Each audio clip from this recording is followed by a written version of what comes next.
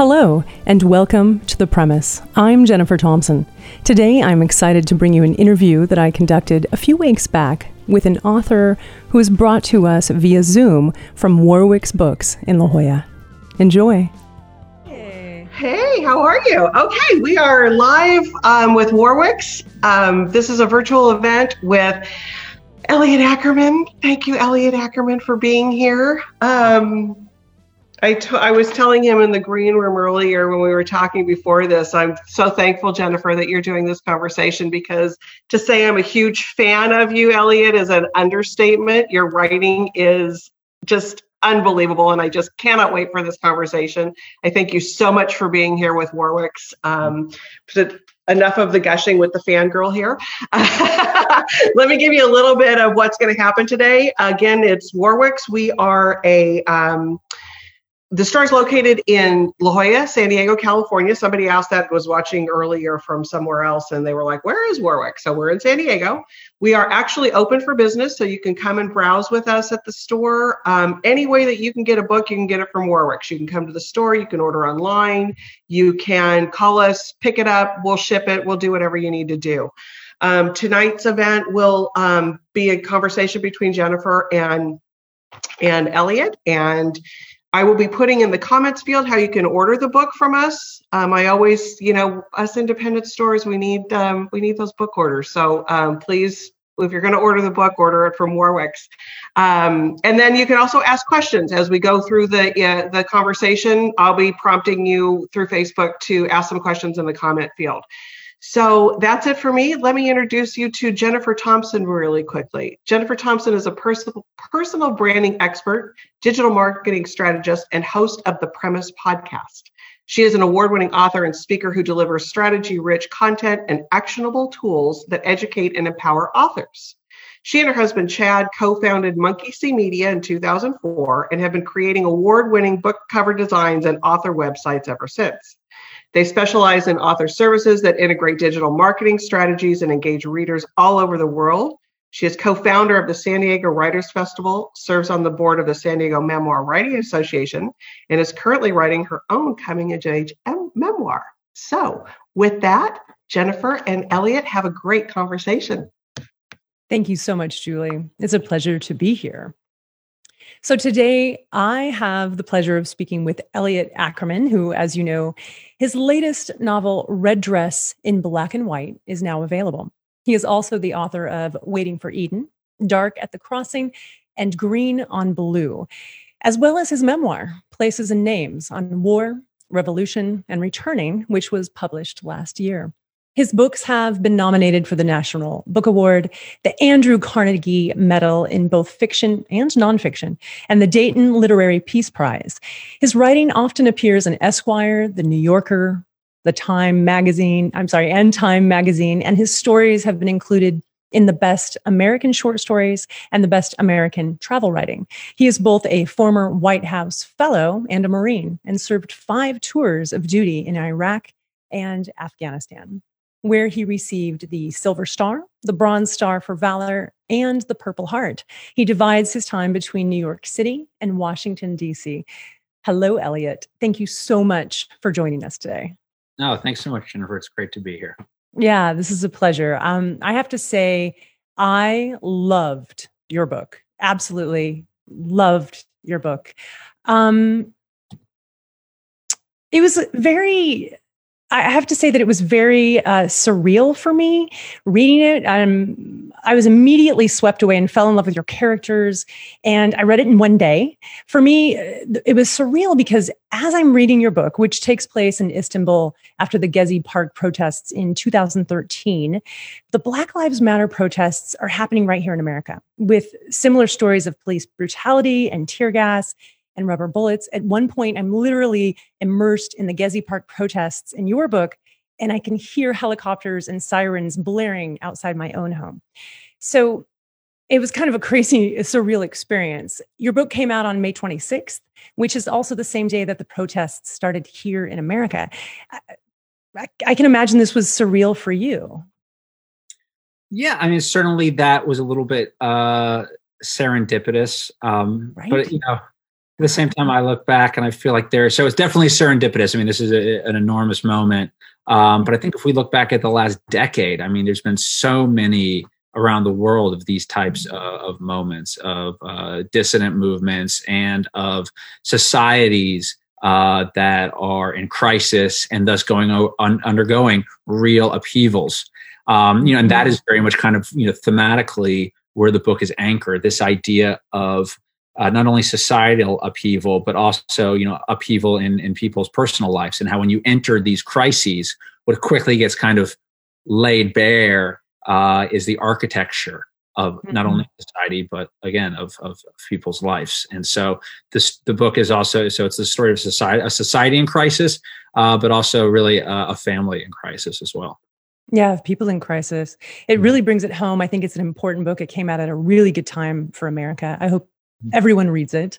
Let's talk about the title, Red Dress in Black and White. Can you talk about the photograph that inspired this title? And was it also the inspiration for writing the book? So the photograph refers to the iconic image from the Gezi Park protests, which was of a young Turkish woman in her 20s. And she was walking to work one day of the protest, and she basically stopped to kind of take a look around. This was early days. And she's wearing a red dress, and over her shoulder is a white tote bag. And a police officer is pepper spraying her right in the eyes. And there's sort of a sweep of her black hair that kind of obscures her face. And that became the image out of Gezi Park. But what the novel sort of presupposes is one of the key characters in the book is a man named Peter. And he is a photojournalist, although he's trying to make the transition from photojournalism to fine arts photography. And so the book fictionalizes the idea that Peter is also there at the moment to see the woman in the red dress. And he also takes a photograph of her. However, Peter's photograph is taken in black and white. Right. And get to know him, sort of understand how the resonance of that for him. And also, how many of the other characters in the book, how their lives are also profoundly affected by those protests. Yeah. Did you see that photograph and decide you were going to write about it, or how did that come to play? So, I lived in Istanbul, where the novel is set, for about 3 years. And at the time I was working as a journalist, and I was covering the war in Syria. And most of the journalists were either based out of Istanbul or Beirut, who were covering the war.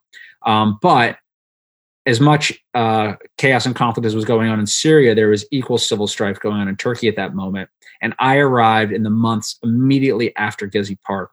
And I could just see amongst all of my Turkish friends how profoundly Gezi still resonated in their lives, and how there were still these just tremors and aftershocks, not only societally with what was going on in the political life there, although there was still a big shakeup, but just personally, you could see how it really touched people, touched their lives, affected their personal relationships.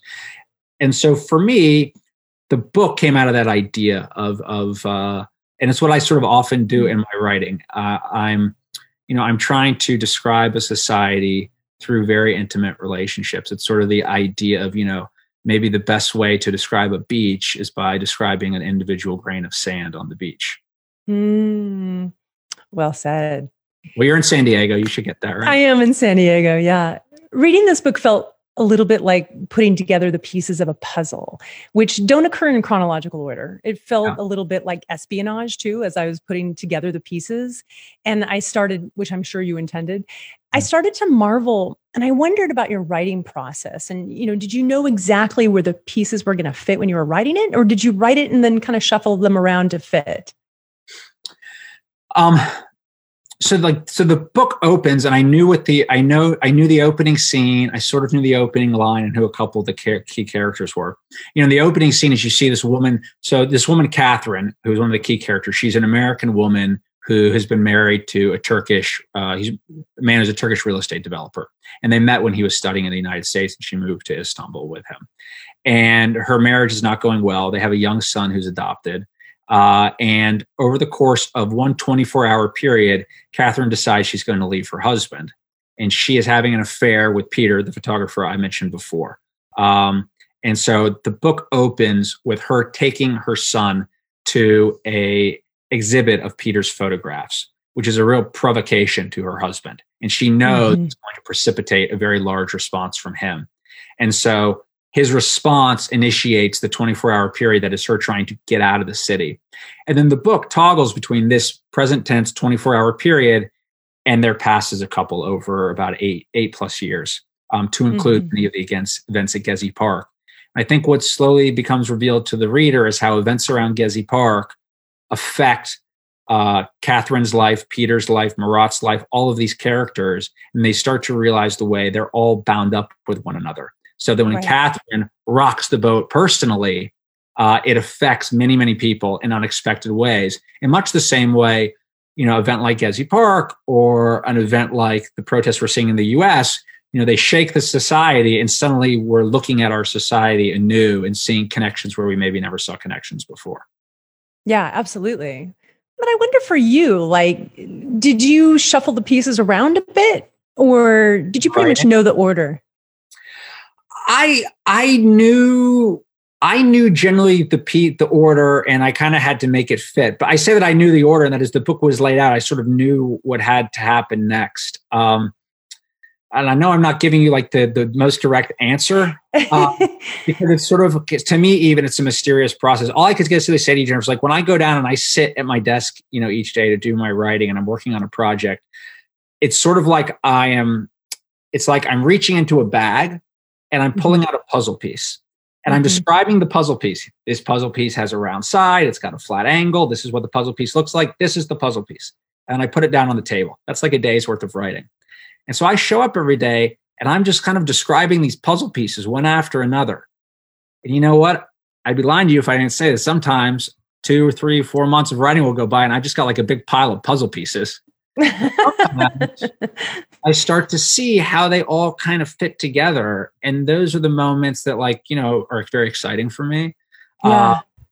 So the process of writing this book was kind of having the faith that, I'm invested in these characters. These characters are working. I understand who they are and their motivations. And then I start to see connections that surprise me. And they're oftentimes, joyful for me. And, just as someone who writes books. Yeah, absolutely. I'm a writer myself. So as I was writing, I was just like, how did he get all these pieces together? And they're just so beautifully woven right down. I mean, every detail seems like it's so very strategic. And I wonder if they just sort of came along like the title, red dress in black and white. It's so perfect. It's based on that iconic image and, of these protests that are happening in Gezi Park. And here's the title. Sometimes things happen like that where it just sort of falls into place. But I also think that it's all coming from, up here. I think our characters kind of create themselves, right? Oh, yeah, they do. And, I always used to hate it when I would hear writers talk about how their characters come alive and do things, but like they really do. It sounds they do, but they really do. And I'll show up to work some days and I'll think this is sort of where the story's going. And it will surprise me because it will go in a very different direction because it has a logic all of its own. And then, as you go back through a story you've written too, you start to find connections. And that's sort of the joy of it as well, is understanding how things fit together, because your subconscious I find my subconscious writes a great deal of the book as well. Totally. So I have to see those connections. Yeah. And that's the part about putting those puzzle pieces together. Yeah. I want to talk about one of the unlikely characters in your book, the city of Istanbul. To me, it was as much a character in this book as any of the human characters. And I found myself wanting to visit Istanbul. You brought it to life in such a way that it was so intimate and authentic. And I was reading it, I kept stopping and saying, oh my God, he must live here. Like there's no way someone could write about a city so intimately if they weren't intimately involved with that city and the nuances of that city and the people who live there. And so you just mentioned you lived there for several years. When you were living there, did you know you were going to write this book? And in fact, were you living there when you started writing it? I was living there when I started writing the book, but I wasn't living there. I was back in New York when I was finishing the book. And, I very much wanted the city to feel like a character in the book. In some, I wanted the reader to feel the same level of emotional investment they would feel toward the city as they might feel, or toward a character as they would then feel about the city. I think Istanbul is one of these great cities. It's a world city. Like it it belongs to all of us. And there are a number of cities like that. I would say, Rome is a city like that, the Eternal City, or Paris, or, in the United States, I feel like kind of maybe New York City is that one city that we have that's like, it doesn't belong just to Americans, it belongs to the whole world. Sure. And Istanbul is that way. It's a city that's had, three names: Byzantium, Constantinople, Istanbul. And it wasn't always Turkish, and it wasn't always Ottoman. It was Roman. So, and it probably won't always be Turkish, but there will always be people who live in that city because of its geography, and it has those many, many layers. And I think the characters in his books similarly are layered characters. I didn't want to create sentimental characters, and I also didn't want to necessarily create just a sentimental look at the city, because it's a hard city. Like it's a gritty place. Very beautiful, but very gritty. Yeah, I totally got that. I was there with you. So thank you. Yeah, thank you. That absolutely worked. Yeah, I was like, this is such a beautiful character, and it's a city. And I don't think I've experienced a character so well developed in a place, so that was really wonderful. You reference a real life portraitist in your book, Yusuf Karsh, who in your book is described as someone born during the Ottoman times in the Armenian city in the southeast. Grew up during the genocide. His sister died of starvation, and the Turks drove him from village to village, as quoted from your book. It's clear that every detail in your book is strategic. And I wonder how you came to choose Karsh. Was your motivation that you simply liked his work, or was it more his struggle in his life that sort of mirrored the struggle that was happening in Istanbul during the Gezi Park protests? It's a little bit of both. He is, for anyone who's not familiar with Karsh's work, he was, one of the great portraitists of the 20th century. Took photographs of everyone: JFK, MLK, Churchill. There's a very Hemingway, Hemingway with the turtleneck. That's Karsh, if you've ever seen that photograph. And he was this guy who came from nowhere. He was a Kurd from Mardin, which is in, really, I've actually been there, very, very poor, but very historic city in southeastern Turkey. No, sorry, not a Kurd, he's Armenian. Persecuted peoples in Turkey, but he is, one of probably the most well-known Turkish photographer that exists.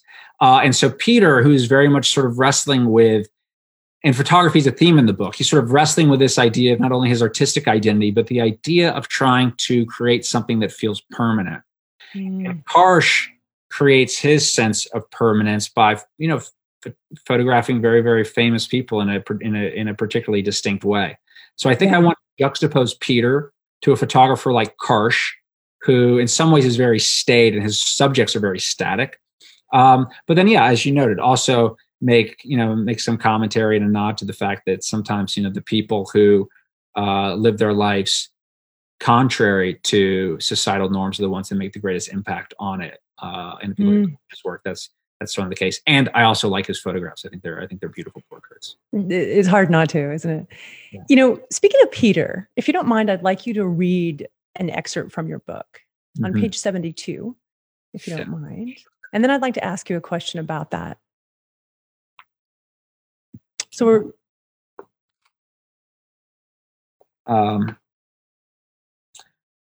So Peter is talking about his work and kind of what inspires him and what he's been thinking about with this series of portraits that he is doing all around Istanbul.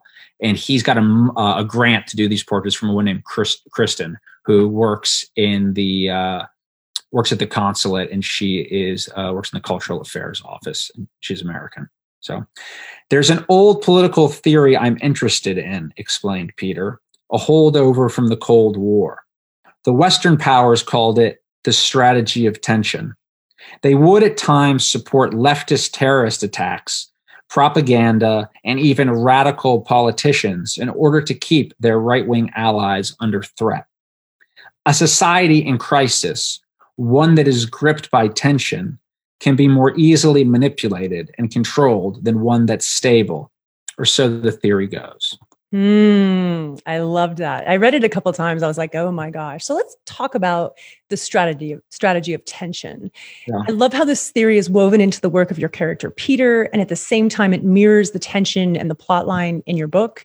Yeah. Can you talk about the deeper meaning of this section and if this was always your intention or if Peter's work evolved to embody this theory during your writing. I think, very early on, I knew this idea of the strategy of tension was going to be in the book. And it's the idea of all of the hidden ways that we are connected to kind of hold ourselves in stasis. All the aspects of our life. Like when you think about, or I think about, I'm just going to drop everything and move to Paris for 2 weeks, or for 10 years or whatever. All the things like, well, I can't do that because of this, because of this, because of this, because of this. Even if I could afford to, like, these are all the things holding me in place. And sometimes those are good things we love, our children, our family, but they're also hidden things. And I think that is when I say the architecture of our life, that's the architecture. And so Peter is trying to, through juxtaposing photographs and images of one another, kind of show how people work against each other in a society. And he says, I'm trying to reveal in photographs the hidden connection, the strategy of tension between two groups of people. So he, one of his examples is he photographs the local imam, but he puts that photograph next to the guy who is drinking, rocky alcohol and smoking a shisha pipe to kind of show that juxtaposition. And I think we see this in many ways in any society. The way that we kind of need our antagonists, and our antagonists give us meaning, even though that meaning is often hidden. Let's talk about antagonists for a moment. So as I was reading, I never really felt like there was an antagonist in this book, like, the traditional kind. Someone might say it's Marat because Catherine is trying to escape her husband and escape the city. But I got the feeling that the struggle, that the state was always the antagonist. Who would you say was the antagonist? There isn't one. Ultimately, I try to write the types of books that I enjoy reading. And the types of books I enjoy reading are ones where you get to the end and, you're kind of just sitting there thinking with the book that it's left you with lots of questions, and you're not sure how you're supposed to feel about all the characters. Because they're complex and they're not sentimental. And I hope none of these characters feel sentimental. I think each of them is complex. I think each of them, they're like a character like Marat, who's this real estate developer, sort of craven, business obsessed. But, you get to know him and you realize one of the reasons he's craven and business obsessed is because, his father was a real estate developer who really struggled to support the family. And, and then you also learn that Marat, when he was in the US studying, he wasn't studying business, he was studying architecture. And that was the one concession his family made for him. But he comes back and he's wrapped up in the business. So he's never really able to express himself that way. But at the same time, he doesn't want Catherine, his wife. First of all, he's limited in himself and what he can offer his wife. And he doesn't want her to leave because he loves his son. And he doesn't want his son to leave. But he's a very imperfect father as he tries to manifest that love. So I just bring that up. I bring all that up because he's like all of us. I mean, we're all imperfect. Yeah, we totally are. Yeah. So when I'm drawing the characters, I don't think there is any there's no villain. I think villains are boring. I think you're seeing a bunch of people who have their redeeming qualities, but are also broken in their certain ways. And you just kind of understand as a reader how they're all wrapped up in one another. Absolutely. Yeah. He was actually one of my favorite characters. I was very sympathetic to him. He really came to life for me. And, you bring out the human condition in all of your characters so well, and the city too, for that matter. But, I just always felt like they're just trying to find that thing that drives them. They're looking for meaning in their life. And Marat was, so sympathetic in that way to me because he was the one who was carrying the biggest burden in a lot of ways. So yeah. Yeah, well, he was really a beautiful character. There's a character like Kristen who works at the consulate. And I think for much of the book, she's presented as like having her act together kind of more than everybody else. Mm-hmm. Don't give anything away, but I think as you move on, don't give anything away. That profoundly might not be the case. Right. You never know. Well, and you do lead us that's like the espionage of the puzzle pieces coming together. I'm like, oh, that just happened. Things came out of nowhere, which brings me to my next point. So you were in the CIA for a short amount of time, right? Yeah. A couple of years. Okay. I might throw you off with this question. Mm-hmm. It's totally unrelated to your book, by the way. Did you ever hear a story about a power ballad called Wind of Change? by the Scorpions when you were in the CIA? No, but I'm going to have to Google it. I love power. Yes, I love you power. are. Okay, so many people say that the song Wind of Change by the Scorpions became the soundtrack of the peaceful revolution that swept through Europe. And according to some fans, and this is the investigation at the heart of a podcast called Wind of Change, the CIA actually wrote that song in an effort to bring about the end of the Cold War. So you haven't heard this? I was hoping maybe we'd get some information from you, but no, I haven't heard this. But when I worked there, one of my instructors once said, if we were 10% as good as people think we are, we'd be really, really good.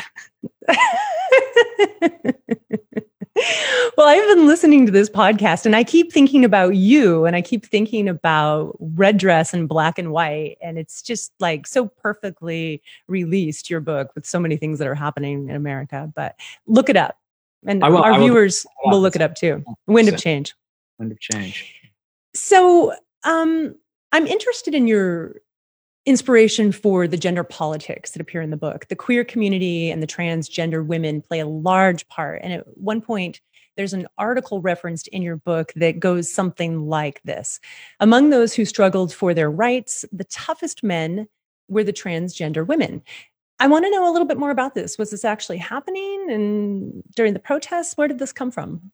That's factual. That one of the things when Gezi Park erupted, it caught a lot of people and a lot of Turks off guard. Like there was discontent, but then the massive outpouring, and even the people who went out and marched themselves sort of were surprised. Like, yes, we have to go do this. But the real vanguard and the shock troops, was the gay, lesbian, transgender, transsexual community, because that was a community in Turkey and in Istanbul that had been suppressed by the authorities for so long. Wow. So when, so in the early days, they said, the toughest men up at the barricades were the transgender women, because they had the most experience going up against the police. So the opening scenes of the book, Peter's exhibit is a series of photographs that he took of protesters from that community during Gezi Park. So that one is from the headlines. Wow. See, again, everything is woven in so perfectly. I got to ask you, did you always want to be a novelist? I know your wife is a novelist. Your mom is a novelist. Is this something that was always in your future?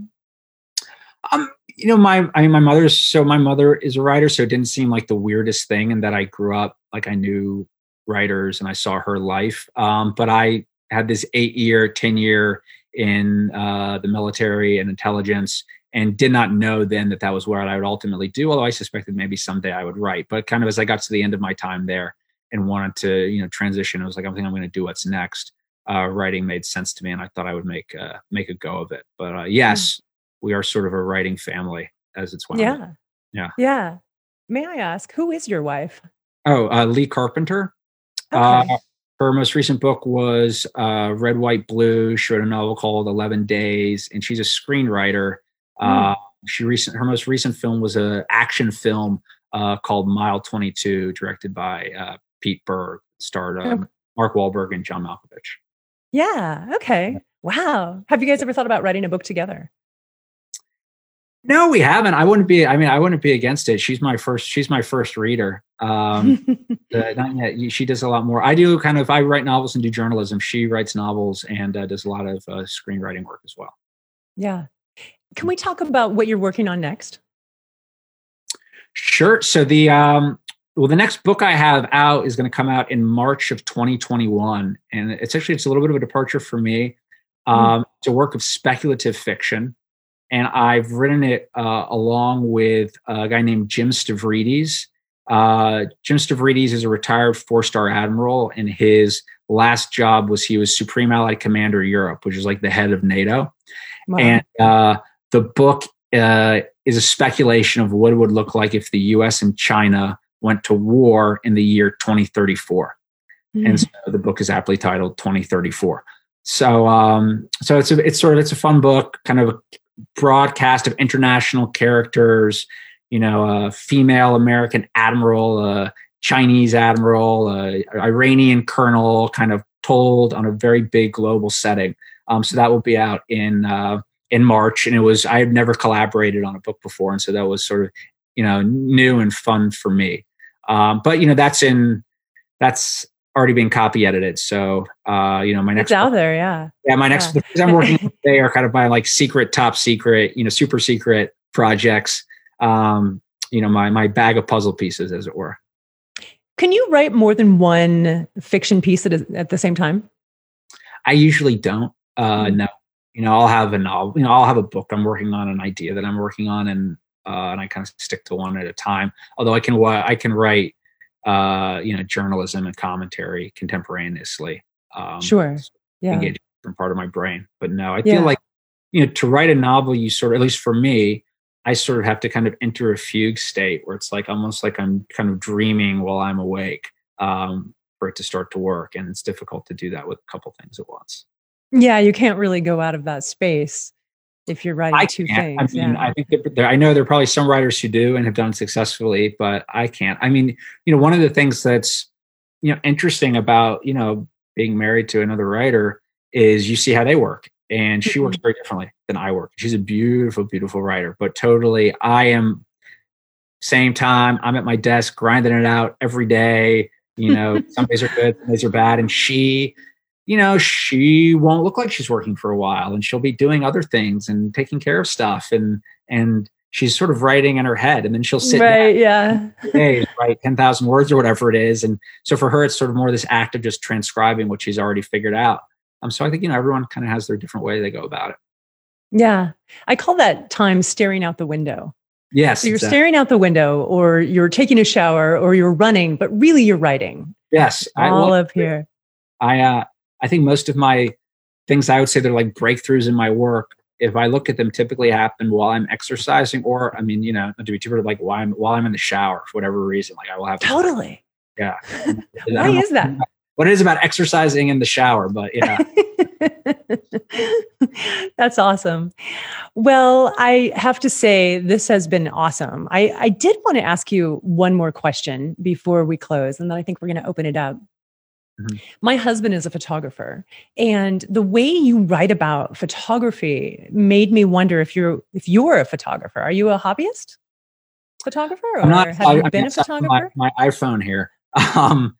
I'm not, but I have known, and as a journalist, I have spent lots of time with photographers that have shot stories that we worked on together, and I enjoy photography and collect some photography. So that was sort of where I drew a lot of the writing about photography, and I think too there's sort of there's a continuity that exists through all art. There's parts of some of the parts where I'm writing about photography are things where I feel like it's similar to to just any art form that you're toiling at. So I think there's a line in the book where Peter is telling William, the young boy, he's playing around the camera, and he says, sometimes you got to take 100 bad photographs to get a single good one. And then later he says, sometimes you can also just take 100 bad photographs. And I loved that line. I wasn't thinking about photographs when I wrote that line. I was thinking about pages. Do you have a first draft of your book that you hate? Because they always talk about the bad first draft. Does this happen for you? Yeah, it's not that you. Well, listen, let me say that I have things. If you were to go on my laptop, I have sort of a graveyard folder in my laptop of things that just sort of never coalesced. So they're bad draft, meaning they didn't work. Some of that work has found its way into other books, parts of something that I liked, but the whole thing wasn't congealing. I think you get through the end of a first draft, and you're trying to wonder if it's any good and how you make it better. So I'd say I've rarely finished a first draft of something and been like, touchdown. All right, this is amazing. I sort of, I'll look at it and I'll think about it and, is this good? And, so, I've certainly felt that way a lot. It's good to know. It's good to know. Oh yeah. It doesn't just come out genius. You work at it. God, and then you got to publish it. That's the worst. Another thing where it's good. Well, I absolutely loved this book. I mean, it was brilliant. It's a beautiful piece of literary fiction, but it also makes you think. It takes you to a city that you may not ever get to go to in person. So I hope people will buy this book from Warwick's and really enjoy it like I did. And again, I read it in one day. I sat down in the morning and I read till I was done. It was awesome. Thank you, Jennifer. So thank you for writing this book. Yeah. I think that's one of those things that an author either loves or hates to hear, right? It's like you've written this book that's taken you so long, and then it's like somebody says, I read it in one day. In one day. It's better. It's better than like, yeah, it took me like 2.5 years to finish it. Totally. Yeah. That's true. And it's just like, and I always love that. It's like you're releasing a book and it's just like, what are you working on? It's like, no, can we talk about this one? I need to talk about this book. We just had a couple comments. Jennifer, speaking of your husband, he was commenting today on this, which was really funny. He said about Cars, was said to have snatched the cigar from Churchill's mouth right before taking his famous photo. Make him angry. Exactly. Get that angry face. That's and then he also, when you were talking about the 10% of when you were in the CIA, if you were 10% as good as they thought you were, he commented that that's exactly what an agent would say. So thank you, Chad. Yeah, Chad's good for his comments there. And when you guys were talking about, the characters that are in this book, and then also in Waiting for Eden, which is just, oh my God, there is not a person that I put this book in their hands that doesn't come back to me and just thank me for putting this in their hands. It is a tremendous. So we're here to talk about this one today, but do yourselves a favor and get this one too, because it is just an absolutely, but Elliot, your writing of human intentions is just, that's the one thing that is, everybody's got their faults and they think they have good intentions and not so much sometimes. Yes. Susan is commenting, he is great. Speaking of you, talking about craft, the story, she enjoyed this. And she's going to go get the book. So she said this was a very interesting discussion today. So we thank Susan for joining in. In this time of this, you have done, lots of books. Releasing a book during this time has had to have been, talking about speculative and surreal, a little different. Yeah, it's been surreal. It's different, but it's, there are pros and cons. Obviously the con is I like going out and I like meeting readers and I like meeting booksellers and meeting new ones and seeing the ones that I already know. So for me, it always feels like kind of like a nice homecoming when a book comes out. So I've missed that. One of the things that's been nice is, sort of how we're doing events now, you touch a lot of people. I did an event today at noon, with my Italian publisher, which I would never have been able to do. And then when this book came out early on, I did an event with one of my Turkish friends who's a journalist in Istanbul. So you wouldn't have been able to do the same. So, what I hope is that we can all get through this time and then we can do it the old way again and do some of the new stuff too. Because I think we sort of discovered, that it's probably nice to do a little bit of both. It is, and it's in what I have found is that the new way is actually more intimate than you think it's going to be. You think it's a really sterile kind of thing, but it turns out to be, I think people are a little less uptight than when they're standing in front of an audience and things. That's so true. I think that there's a familiarity that comes across when we do some of these things virtually. True. Yeah. Yeah. So before we close out with you, which I'm not happy about, but maybe you'll have to, when we're all ready to travel, please come to San Diego. Please come to Warwick's. Love to host you at the store. But do you do any social media as far as if people wanted to follow you? Are you commenting on anything that's happening? Sure. I'm on Twitter. I think I'm at Elliot Ackerman, and Instagram I'm Elliot.Ackerman. So yeah. Those are you two? Okay, perfect. And then Jeniffer, we can find you in the premise at... Yes. So this is going to be on our podcast, The Premise. You can follow us at Pod Premise for Twitter. And you can also listen, thepremisepod.com is the website URL. And also on San Diego Writers Festival.com. Okay, excellent. Well, it was a great conversation. Elliot, thank you again for being here. cannot wait for 2021 for another book from you. Sounds like it's going to be a departure, but your writing is... It's a fun book. It's a fun book. Yeah. It sounds terrifying to me. It sounds like it might be. It sounds like it actually might happen, which is the terrifying part of it. Characters are really fun. They're colorful. But it's like, I'm thinking in that part of the future, that may not be as speculative as we think it might be. Sadly not. Well, I'm going to take us off of Facebook. Everybody have a great evening. Again, you can get Red Dress in Black and White at Warwick's. And Elliot, thank you for your time. Yep. Got to have it out there. All right. Thank you, everybody. So much. Bye.